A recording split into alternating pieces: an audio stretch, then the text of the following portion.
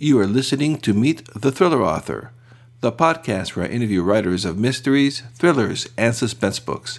I am your host, Alan Peterson, and this is episode number 77. In this episode of the podcast, I'm going to be interviewing Robert Dugoni, who is the critically acclaimed New York Times, #1 Wall Street Journal, and #1 Amazon bestselling author of the Tracy Crosswhite series, the David Sloan series. He's also published several standalone novels, including The Seventh Canon, which was the 2017 finalist for the Mystery Writers of America Edgar Award for Best Novel. His books are sold worldwide in more than 25 countries and have been translated into more than 24 languages, including French, German, Italian, and Spanish. He sold millions of copies of his books. And his latest novel, The Eighth Sister, is launching today. So if you listen to this podcast on Tuesday, April 9th, the book is now available. You can go buy it at thrillingreads.com/sister. I received an advance copy, so I already read it, and it's a great thriller featuring a former CIA case officer, Charles Jenkins, who is in his 60s. He's broke, he's at a crossroads, and he's sent to Moscow on a risky new assignment.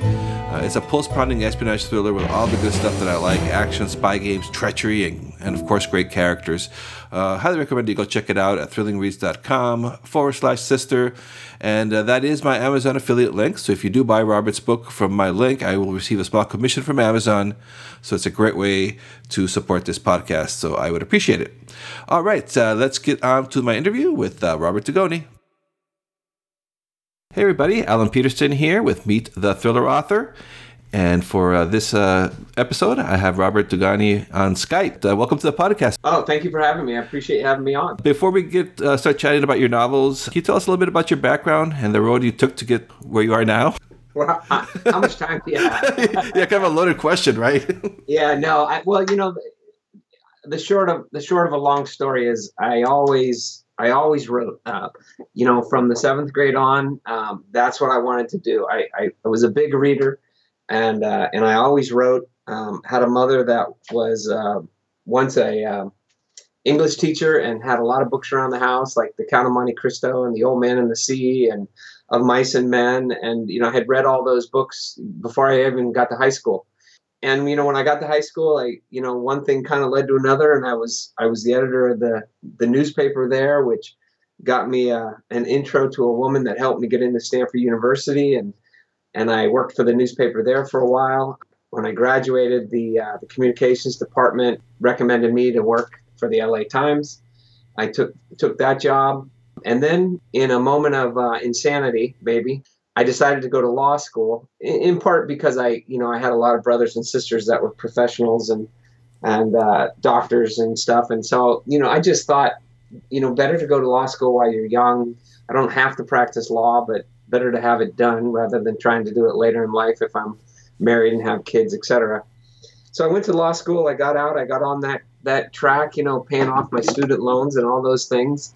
And finally, 13 years later, I woke up one morning. My wife and I had a son, 18 months, and I told her I just didn't want to do it anymore. I wanted to do what I always wanted to do, was to write books. And she said, good, then we will. And her only caveat was she wanted to live close to her family so she could have help with the kids. My mom has 10 kids of her own, so I knew she wasn't going to be a lot of help. And so we moved here up to Seattle, and I started writing books and failing miserably. Had 42 rejections on my first book, The Jurymaster, and really thought that I had made a huge mistake. Was looking into actually practicing law and taking the Washington bar exam. Ended up meeting a guy at a party who told me he was a former EPA agent and he thought he had a great story for me. And that introduction led to he and I writing The Cyanide Canary together. And that led to an agent in New York City. And that led to what else have I been writing? And I had been writing, I had 3 books at that time. One thing kind of led to the other, and over the course of the last, probably 15 years, I had a lot of ups, I had a lot of downs. I had a publisher fold on me. I had a publisher indicate to me they didn't want to publish any more of my novels. There was a lot of downs. There was, but I just just kept pushing. I just kept writing. I just kept trying to get better. I just kept learning the craft. 2013, I was at sort of the lowest of the lows. I'd just been cut loose by a publisher, and that inspired me to write the first Tracy Crosswhite book, My Sister's Grave.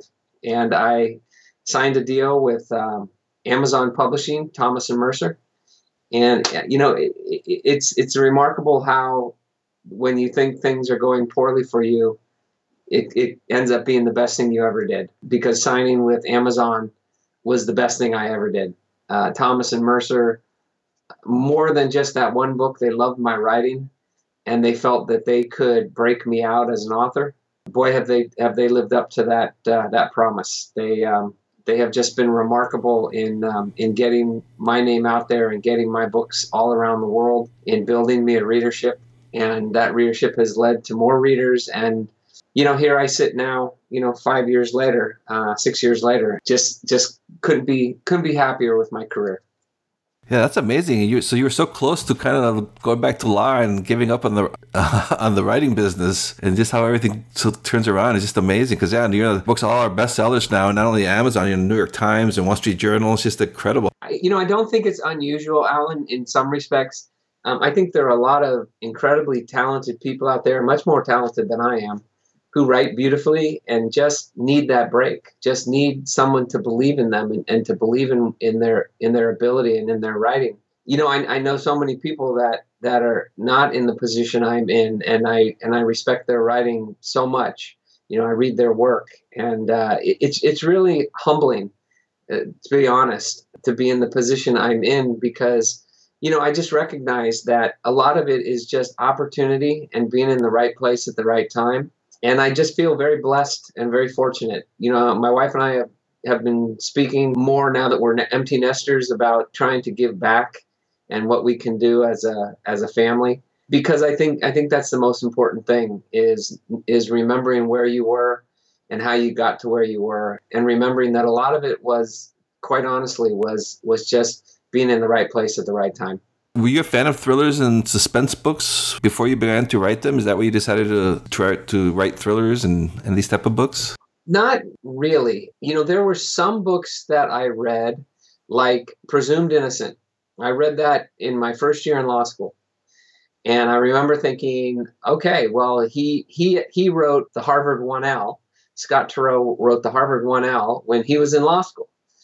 And I thought, okay, well, this is a new genre, the legal thriller, and I can be right on the cusp of it.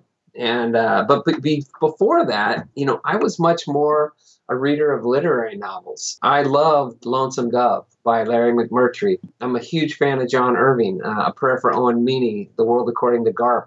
I love Patrick Conroy. I've read every one of his books that God rest his soul, that he published. I just was a big fan of their stuff, and I loved their writing. The legal thriller was really the path that I thought anyway would be the path of least resistance. I was a lawyer. I felt that I could write, and those books were taking off at that time, and there was a market. So that's sort of how I sort of navigated to that genre. And that was the David Sloan series? Yes. Yeah, and how many books did you publish in that series? So there were 5, and now I'm in the process of spinning off a character from that series, Charles Jenkins, who's an ex-CIA agent living on Camino Island. He was a hermit up until the jurymaster. Almost 40 years after he left the CIA, very unhappy, his former case officer shows up on his farm, and he has a job for Jenkins in Russia. And Jenkins, of course, is reluctant to take it, but because of various circumstances, he finds himself in Russia and is running for his life. My agent, my editor were very open about my doing a different series, continuing to do the Tracy Crosswhite series, but starting another series. And they read that book and they were like, wow, when's the sequel? So I'm really excited about that coming back. There's been a lot of people who ask me, when are you going to bring back David Sloan? And Sloan is in that book. So he's less of a main character, more sort of a tangential character. But I'm excited about the opportunity to bring Charles Jenkins back to life. Oh, I didn't realize that Charles Jenkins was in your first series. Was in that David Sloan series. Yeah, he is. Sort of the funny thing is Charles Jenkins is based upon my law school roommate. So if I had never gone to law school, I never would have met the real Charles Jenkins, who's 6'5" and 230 pounds of sculpted muscle. And I used to joke with Chaz. He's one of my best friends. I used to joke with him in law school. I used to say to him, someday I'm going to put you in a book and make you larger than life. And he'd just laugh at me and say, yeah, okay, sure. And now he is. Yeah, and that was something that I read the advanced copy of Eighth Sister from NetGalley, which and it was awesome, by the way. So for the listeners, but it was really cool too that you like Charles Jenkins is in his early 60s. I mean, it's very kind of different from that type of the espionage genre. Was there any? Was that something that you were concerned about, or you got pushback from your agent, or were you like, no, this is what I'm going with? The only time I got a little pushback was from my agent with regard to Hollywood. As far as my New York agent and my publishers, there was no pushback, because all you have to do is go down to any gym where you work out and see some of the people in there who are 60 years old now. Mm-hmm. 60 is just not that old anymore. Especially if the person has taken good care of their body, which Jenkins has, and he's in good shape and all that. I mean, there's I can attest to the usual aches and pains, but that's not the difficult part. But talked with Hollywood, that was a concern. I thought, and this isn't the reason I wrote it. I thought having an African American in the lead role would really be a positive, because it was just a couple of years ago that Hollywood was really being skewered because there were not enough roles for people of color. So I thought that this would be great, but there was some worry about could we make him younger, and then you'd have a lot more potential actors for that part. We'll just have to wait and see. I never really worry about that too much, Alan. I mean, I'm a writer. That's what I am. And I write novels. That's what I do. I don't write screenplays. I have no interest in writing screenplays. If my books make it into a film or television series, that's great. Hopefully, hopefully they do it right. That's not what I am. What I am is I'm a writer. I love to tell stories. I love to write books. Work every day, just about. I've gotten out. Boy, I can't even tell you. Maybe 12 books in the last 5 years. It's what I do. And I love doing it. And can you tell the readers a little bit, if they're not familiar with the Tracy Crosswhite series? I love those books, by the way. That's how you first came to my radar, was with the Tracy Crosswhite series. When I was let go by my publisher, my agent said you need to come up with a new character, and in one of my David Sloan books, Murder One, I had two homicide detectives. One was Tracy Crosswhite, and one was her partner, Kensington Rowe.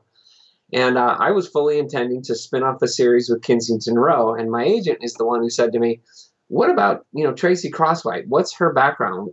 She's a former chemistry teacher. So, what's her background? Where does she come from? And I have to give my agent a lot of credit, because at that time, 5-6 years ago, there weren't a lot of female leads that were outside of sort of the romance category. And I don't want to say that without, I haven't done a lot of research into it, but that was sort of the impression, my agent had, who is a woman. And she thought it would be really interesting to have a female homicide detective, as opposed to sort of the stereotypical male, former alcoholic trying to recover, yada, yada, yada. And so, Tracy is Seattle's first female homicide detective.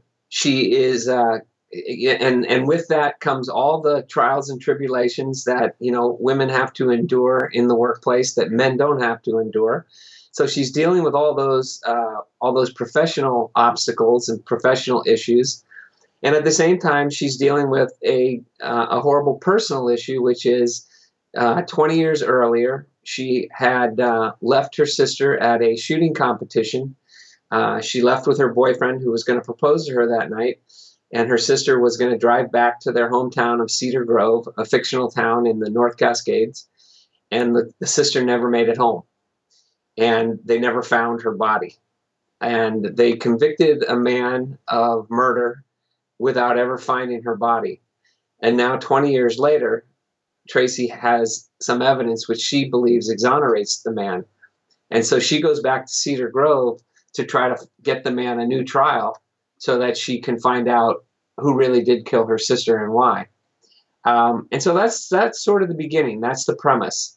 And from that, I've written now 7 additional novels because people really fell in love with Tracy Crosswhite. They fell in love with her as a character and not just as a homicide detective. They just like her as a person. And a lot of that, I think, comes from the fact that I grew up in a family with 4 sisters, 2 older, 3 older, and 1 younger. And I've had an opportunity to sort of, view what it's like for women to go out and try to work and be in the workplace and have to deal with some of the things they deal with. And a lot of the time when Tracy's a young girl in the flashbacks, those a lot of those things are things I remember from my sister's childhoods. So it's turned out to be a really good series for me. And are you going to continue writing that series? Oh, yeah. I am in the process, in fact, 2 computer screens. And on my other computer screen is the developmental edits that I'm working on with my developmental editor for Tracy number 8. And, what I really love is that Tracy is growing as a person. I don't write the Jack Reacher, James Bond books where it's every time there's a new book, he's right back to the original position he started in. He's single, he's, out combing the countryside, and something happens and he finds himself in the middle of it. And there's usually a woman involved and yada, yada. In mine, Tracy grows throughout the series. She meets a man, falls in love with that man, and all the things that come from that develop. And this is, it's just, she's going to continue to grow, and I'll just see how it goes. And, when I started, I think she was 42 or so. So she's about 46 now. And I figure I got 20 years, hopefully, before she retires. How do you keep the 3 series separate in your head when you start to write them? Yeah, I imagine you do one at a time. Yeah, I can work on multiple books at a time. I'm editing Tracy, and I've been writing the sequel to The Eighth Sister. They're different characters, and they have different backgrounds and different lives. Charles Jenkins is overseas. He's in Russia. He's in Turkey. He's in Greece. Tracy is in Seattle. So, there's not much overlap there, even though Jenkins lives on Camano Island, which is north of Seattle by about an hour and a half. Again, it kind of goes back to, I get asked all the time, why I wrote The Extraordinary Life of Sam Hell, which is a literary novel and been compared to sort of John Irving's work. My answer is always the same, which is just, I love to write. So I write what I love to write, and I write what I want to write, and I hope that what I write is received well. The nice thing about Thomas and Mercer in Amazon Publishing is there are a lot of different arms. There's a literary arm, there's a women's fiction arm, there's a romance arm, there's mysteries and thrillers, and they've been just really open to the idea of me sort of exploring different genres. And with the success of The Extraordinary Life of Sam Hell, and hopefully with the success of The Eighth Sister, that will continue.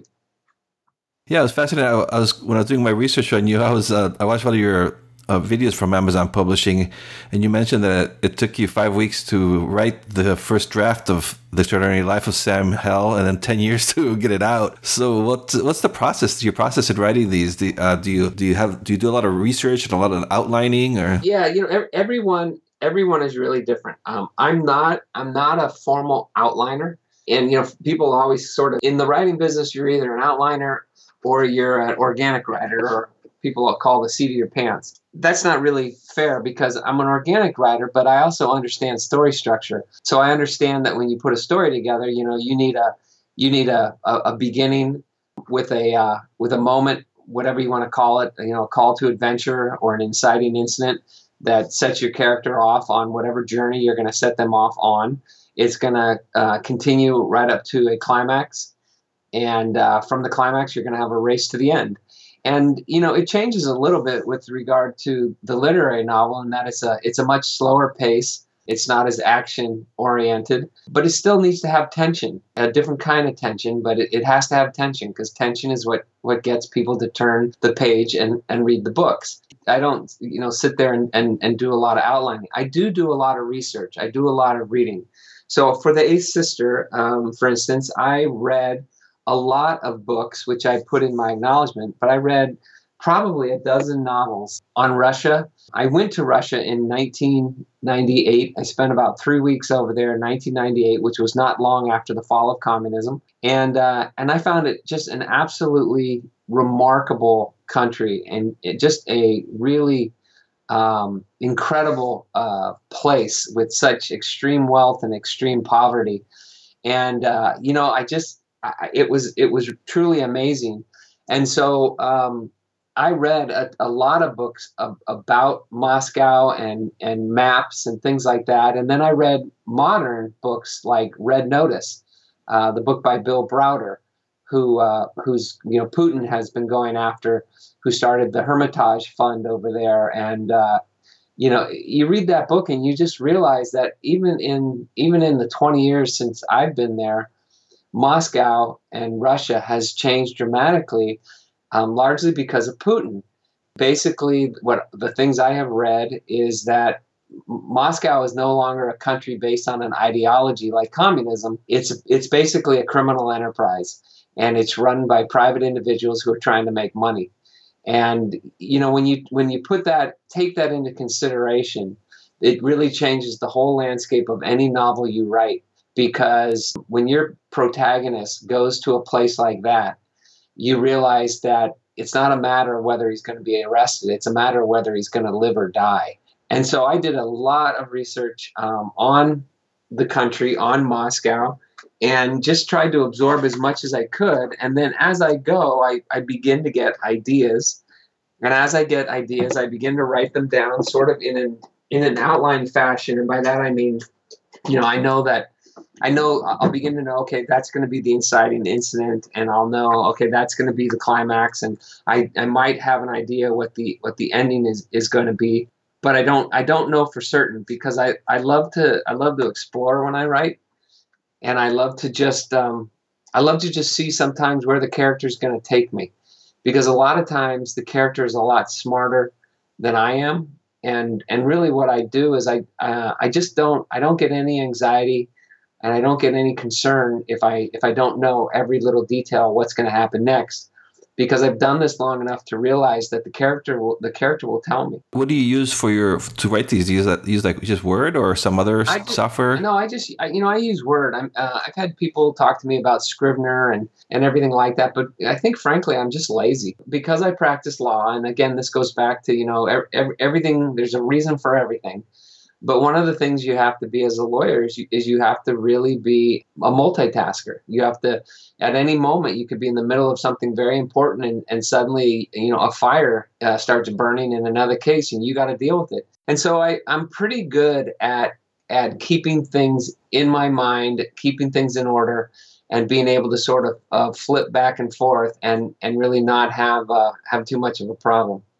And do you set goals for yourself when you're writing a book? Like, I'm going to write 1,000 words today, or no? No, I don't. I just write, and I'm always very early. And my agent or my publisher will say, "Well, why are you? This book's not due until May or June, and you're turning it in November." And the answer is because what else am I going to do? My wife works as well, and this is my job. And I think practicing law, again, helped me understand that you put your butt in the chair and you go to work. And sometimes that's from, today it'll be from 6 a.m, probably until 6 o'clock tonight. And you can get a lot done in 12 hours. I just go to work. So now you mentioned in The Eighth Sister about the Russian and Putin, and it's so timely because like in The Eighth Sister, there's been the whole thing about those assassinations in England and things like that. Was that something? And you mentioned Putin in there. Is that something that you thought about changing the name to a fictional representation, or did you just said, "Nah, I'm going to go for it"? No, I'm not. I'm not really too too worried about it. It's really timely. It's incredibly timely. And like I said, the return of the Cold War is probably the best thing for thriller writers out there, because like I said, I mean, you can have now this country that becomes sort of your antagonist. Jason Matthews, who wrote the Red Sparrow trilogy. If you read his books, I mean, there's a lot more of Putin in those books than there are in mine. In mine, it's simply a reference to the fact that he's running the country. In those books, there's actually scenes with Putin in them, and Putin doing bad stuff. And I always think, well, if Putin's ever going to go after a writer, he'll go after Jason Matthews before he goes after me. Yeah, it's crazy now. And like you said before, it was on the first Cold War was about ideology. Now it's just money and like the mob, basically. Was it the oligarchs or? Yeah, it's pretty terrifying. I mean, people ask me, did you go to Russia to do research? And I said, well, I was there. I mean, I spent quite a bit of time there, but I wouldn't go back now. Number one, I don't think Americans are going to be as welcome as they were when I was there. Just the opposite. And the Russian people were wonderful people. They were lovely people. And, what's happening over there is been a tragedy for them, really, much, much more than us. I don't know. I don't know what his end game is.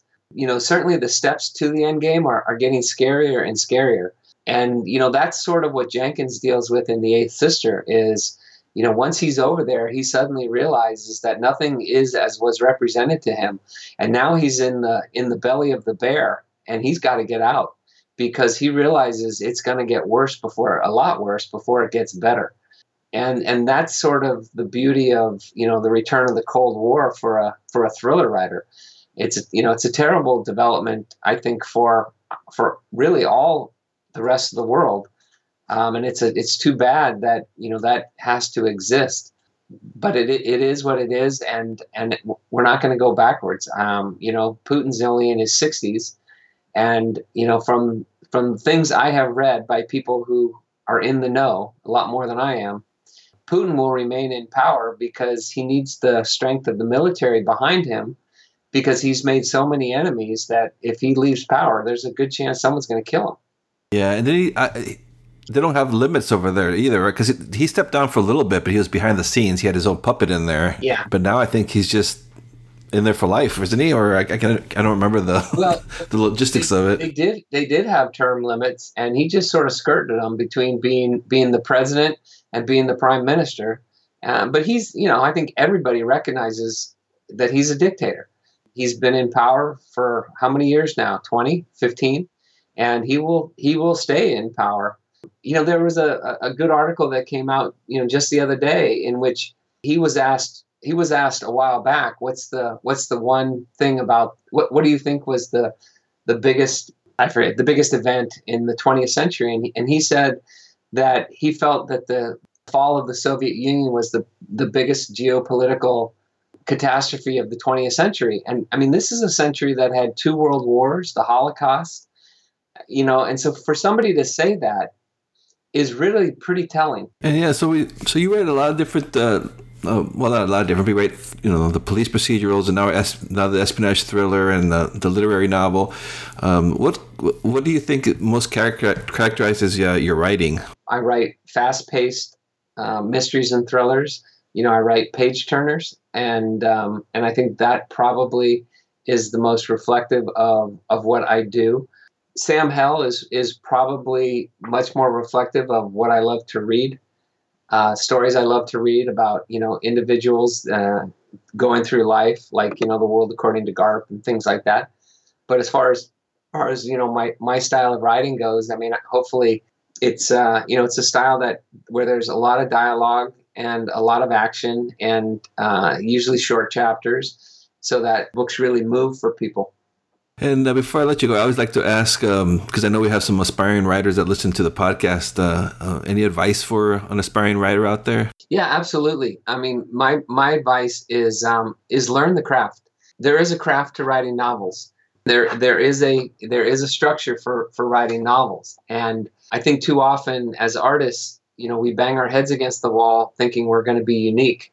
But if you go back and you look at people like Michelangelo and Da Vinci and all the great artists of our time and before our time, they were great students, and they spent a lot of time studying and learning the craft. And it's no surprise that my success really came about when I decided to really spend time understanding the craft, understanding story structure, reading Chris Vogler's book on writing. The Writer's Journey. I have probably 3 whole shelves in my writing office that are just devoted to craft, creating tension and suspense, writing good dialogue. All those things, because building a novel is a sort of like building a house. You have to be a jack of all trades. You have to be able to lay the foundation in a way that makes it easy to put up the walls, and from the walls you got to put up the roof, and after the roof is on, then you deal with the interior. There's a lot of elements to write in a novel, and my advice is to young writers out there is, before you get started, take the time to study and learn the craft. I never got an MFA. I never went back and got an MFA or did any of that stuff. But I had a very strong writing background, and journalistic background that I attempted to use sort of as a foundation. But I had to really learn how to write a novel.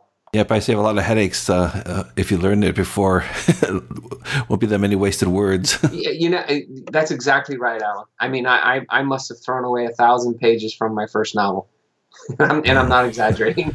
All right. And so then the listeners, they can find you on your website. It's probably the best spot to learn more about you at robertdugonibooks.com. Yeah. www.robertdugoni, and Dugoni is DUGONI.com. I have a Facebook presence at Robert Dugoni. I have a Twitter presence. And Amazon is just doing a really wonderful job with videos and all types of things to help build my brand. So, there's always a lot of really kind of fun, interesting things that are out there that I just got one today that I can't share yet, but it was just really a lot of fun to see. Yeah, I enjoyed seeing your video on that from Amazon Publishing that's on your website. That was fun. It really is. It's like I said, they really are great about building your brand and trying to build the author, not necessarily the book. All right, so The Ace Sister is your latest. That comes out April 9th, 2019. So, and I read an advanced copy of it and highly recommend people go pick it up.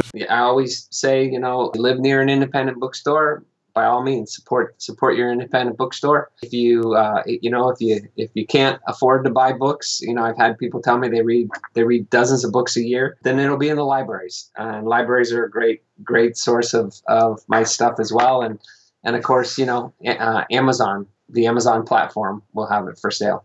All right, Bob, thank you so much for being on the podcast and talking to us about your writing and your work. I really appreciate it. Alan, thank you. I appreciate being on. Thanks for listening to the Meet the Thriller Author podcast. Be sure to visit thrillerauthors.com to join the conversation, access the show notes, and discover great thrilling reads. If you enjoy the podcast, I'd love for you to subscribe, rate, and give a review to it wherever it is that you're listening to this podcast, be it iTunes, Apple Podcasts, Google Podcasts, Stitcher, TuneIn, Spotify, wherever it is that you're listening to this right now. I would appreciate it. And please do check out my own thriller novels over at my website at alanpeterson.com. Until next time.